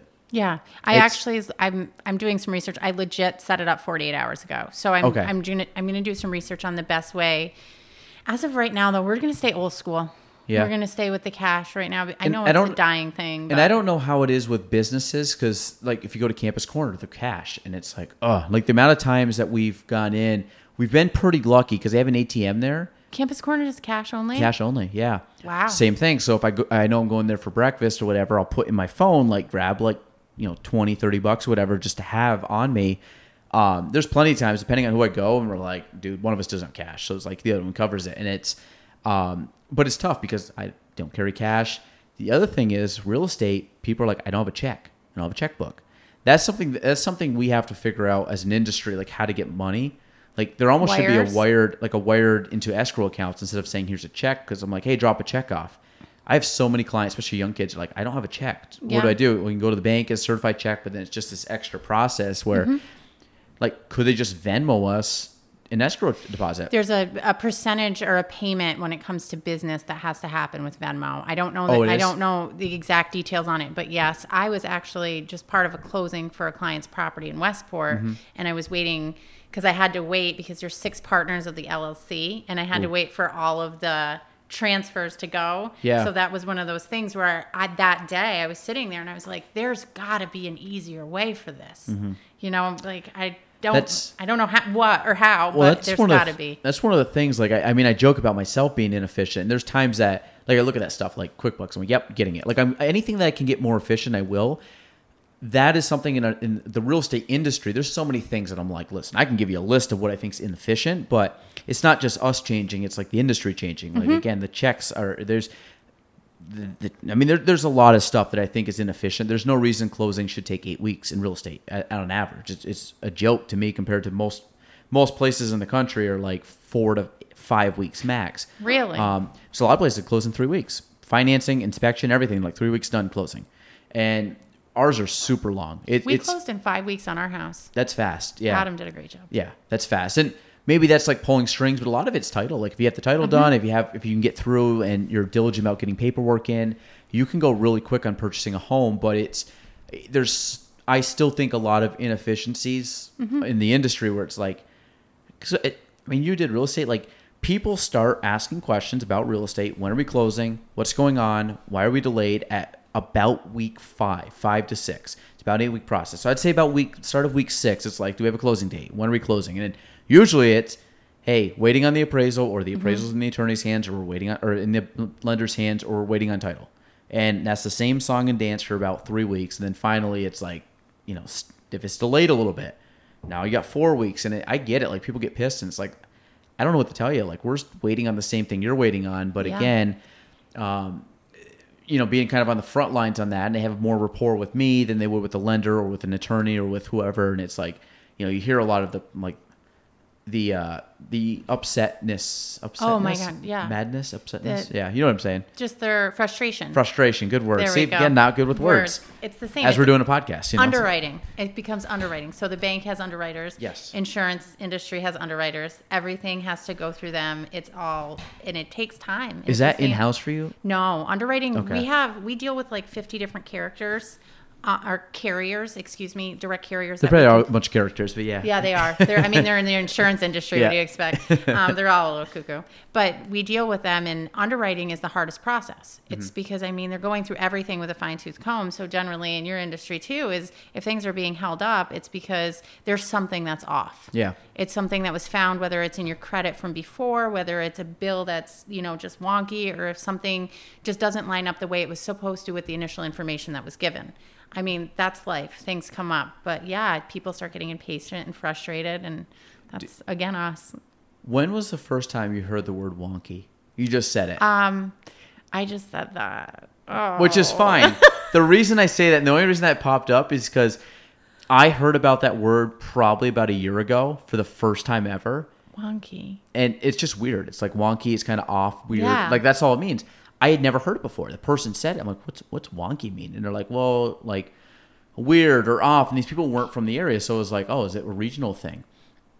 And as soon as I heard it, sure, I hear it all the time now. I use wonky now. People Do use you? wonky. Yeah, because now I'm like, okay. I feel like I've always used it. I'm like, I got this new word in my vocab. But the thing is, like, people will say it, and it's just like I hear it more and more, and you just use it. So it's just like a little like I don't know if you've always said it, but Yeah. okay. I hear fair enough all the time lately. Fair enough. Yeah. Fair enough. Never heard it before. Good, you? No, good and you? I know. It's like How you doing? Great. Good, and you? good and you? Like, But seriously, that's one for me that every time it's like it pops off. fair enough. Yeah. Fair enough. I was like, did this just come out of the woodworks? Fair enough is what it is. Like, there's a lot of like little isms, but I don't know if there's some North Country isms, but wonky is just a weird word that I heard. And again, it was an out of town person that said it. So I was like, not from around here. This person is legit, like import. And I know there's a lot of people that use the term wonky. And I've heard it in multiple different phrases. It's a very universal word, but usually it just means things aren't quite right. Right. They're It's a little out of off. whack. Like Clare and Carl's building's a little wonky. It's a little wonky. Yeah, but we It's deal with fine. it, and it's got Michigans, and It's we have them good. buried, and it's all great. It is great. So what do we got? Okay. I think that's, anything else that you want to talk about, Tiff? I just want to say you can shoot the breeze. Yeah. You can do whatever you want. I just want to make sure I respect time because I don't want to take too much of time up. One thing I will say is I just want to give a huge shout out to all of our customers at Clare and Carl's this season. I really do. They're amazing. Sticking with you? Just sticking with us, being supportive, going through it, and a really big shout out to our staff. Yeah. I know whoever's listening, it's hard to get a good staff. It's hard to keep a good staff. We're very blessed, and we have a lot of great supporters. And even with Northern too, all of my clients, everybody, just it's been a trying year, and Yeah. everybody's been amazing. How has, again, two different industries, have you been able to kind of regroup from COVID pretty well? Like, especially the insurance industry, because you're probably talking a lot with, whether people are, hopefully nobody went out of business, but, you have that. And then you obviously having a small business that opened later than they normally would have.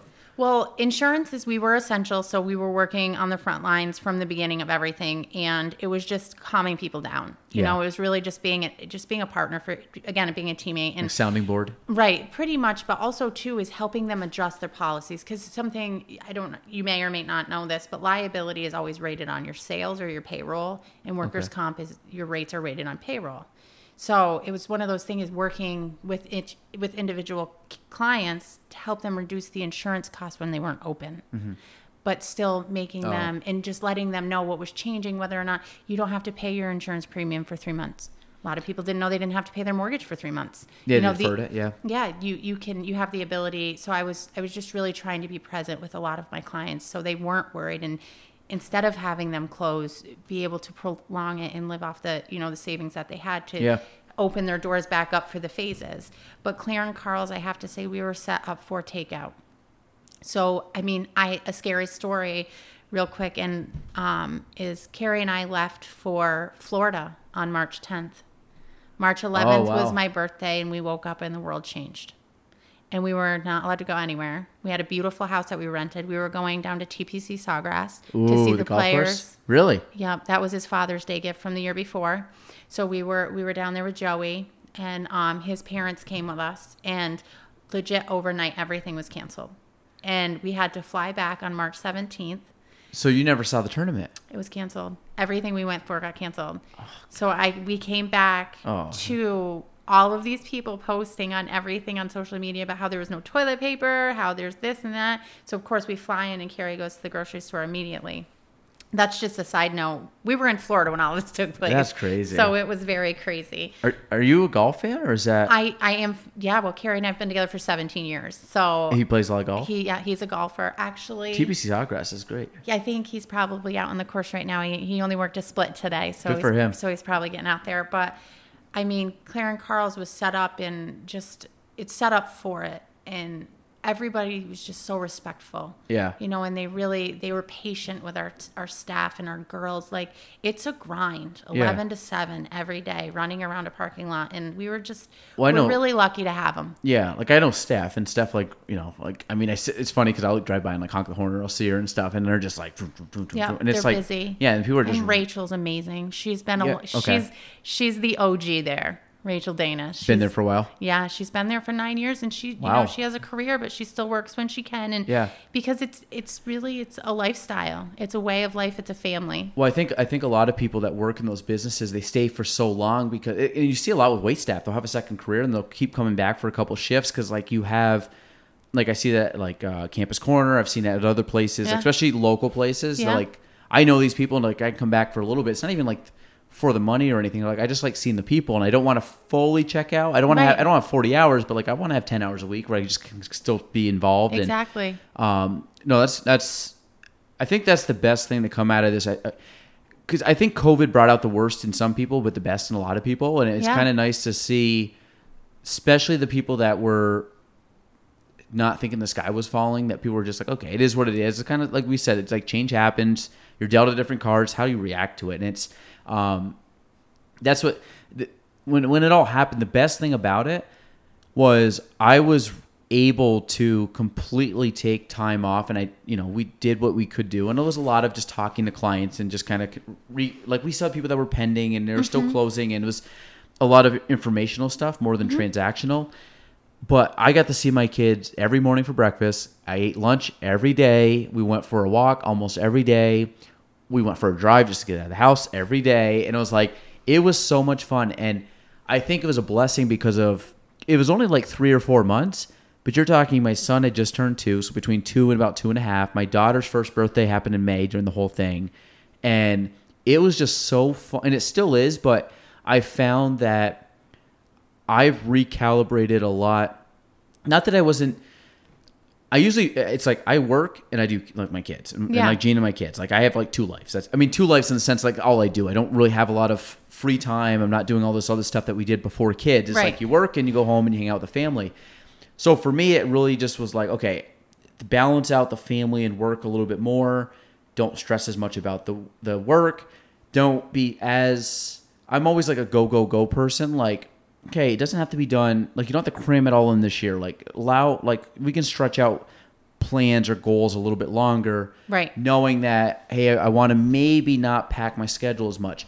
Podcasts, I'll be honest, up until COVID, majority of my podcasts started at 4, 5, 6, or 7 at night, depending on schedule. So I'd be like, hey, Tiff, do you want to do a podcast? I'd be like, hey, can you show up at like 6 o'clock at night? We do 6 to 8. I would run home, hang out with the kids for a little bit, put them to bed, and then I'm like, you know what? Because I had a full day ahead of time, I'm like, you know what? I'm not doing that. I'm going to put this middle of the day. I'll have a couple showings after, whatever. I'll be home tonight, probably 6:30 at the latest.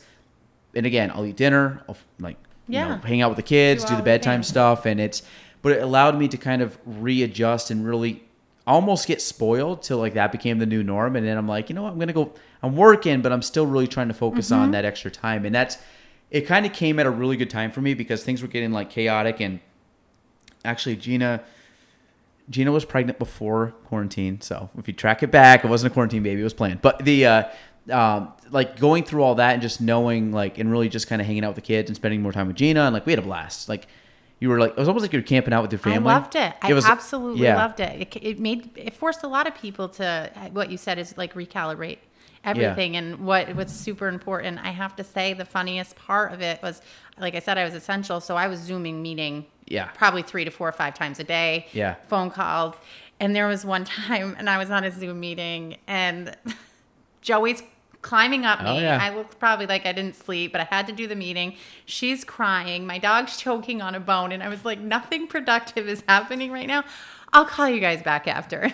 Like, I think that's what people, I think, found is, it's like one of the coolest things ever, like, that I enjoyed was when you saw, like, newscasters. You saw people doing stuff from their house, and like you'd see like someone walk around across the background. You see like a dog, or you see like a little kid, and like I loved it because you humanize the people. Exactly. And when you see all these people that are done with makeup and everything else, and they're at their house, and now they're like sitting there like crouching on the floor because there's computers on the couch, and like I did all my Zoom meetings like on top of Gina's dresser because my dresser's higher, hers is a little bit lower. That was my desk. It was a standing desk, and my bedroom was my office because the only room in the house that I could shut the door and wasn't comfortable. And I would bring in a dining room chair, and I would sit like with awful posture because I was working on the edge of my bed. There's nowhere to sit. My back was killing me. I had coffee because I had to charge my computer. I couldn't charge it standing up, so it was like I was doing this back and forth thing. All of the things.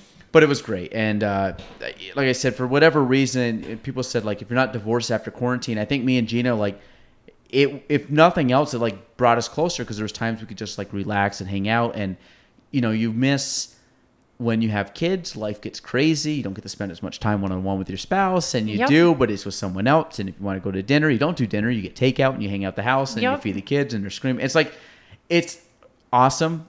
But it's nice that she just, like, it was kind of nice, like, you could hang out with Gina. Down. So, yeah, like, you and Carrie, I'm sure, got many nights where you just could, like, relax and not stress. And, like, we don't have to do anything. We have to go anywhere. He's done. He's working. He worked the whole thing. Oh, did he? Oh, we were open we got home from Florida, and we opened immediately. Wait, were they doing... I guess their takeout was kind of... We were set up. Our season was not affected.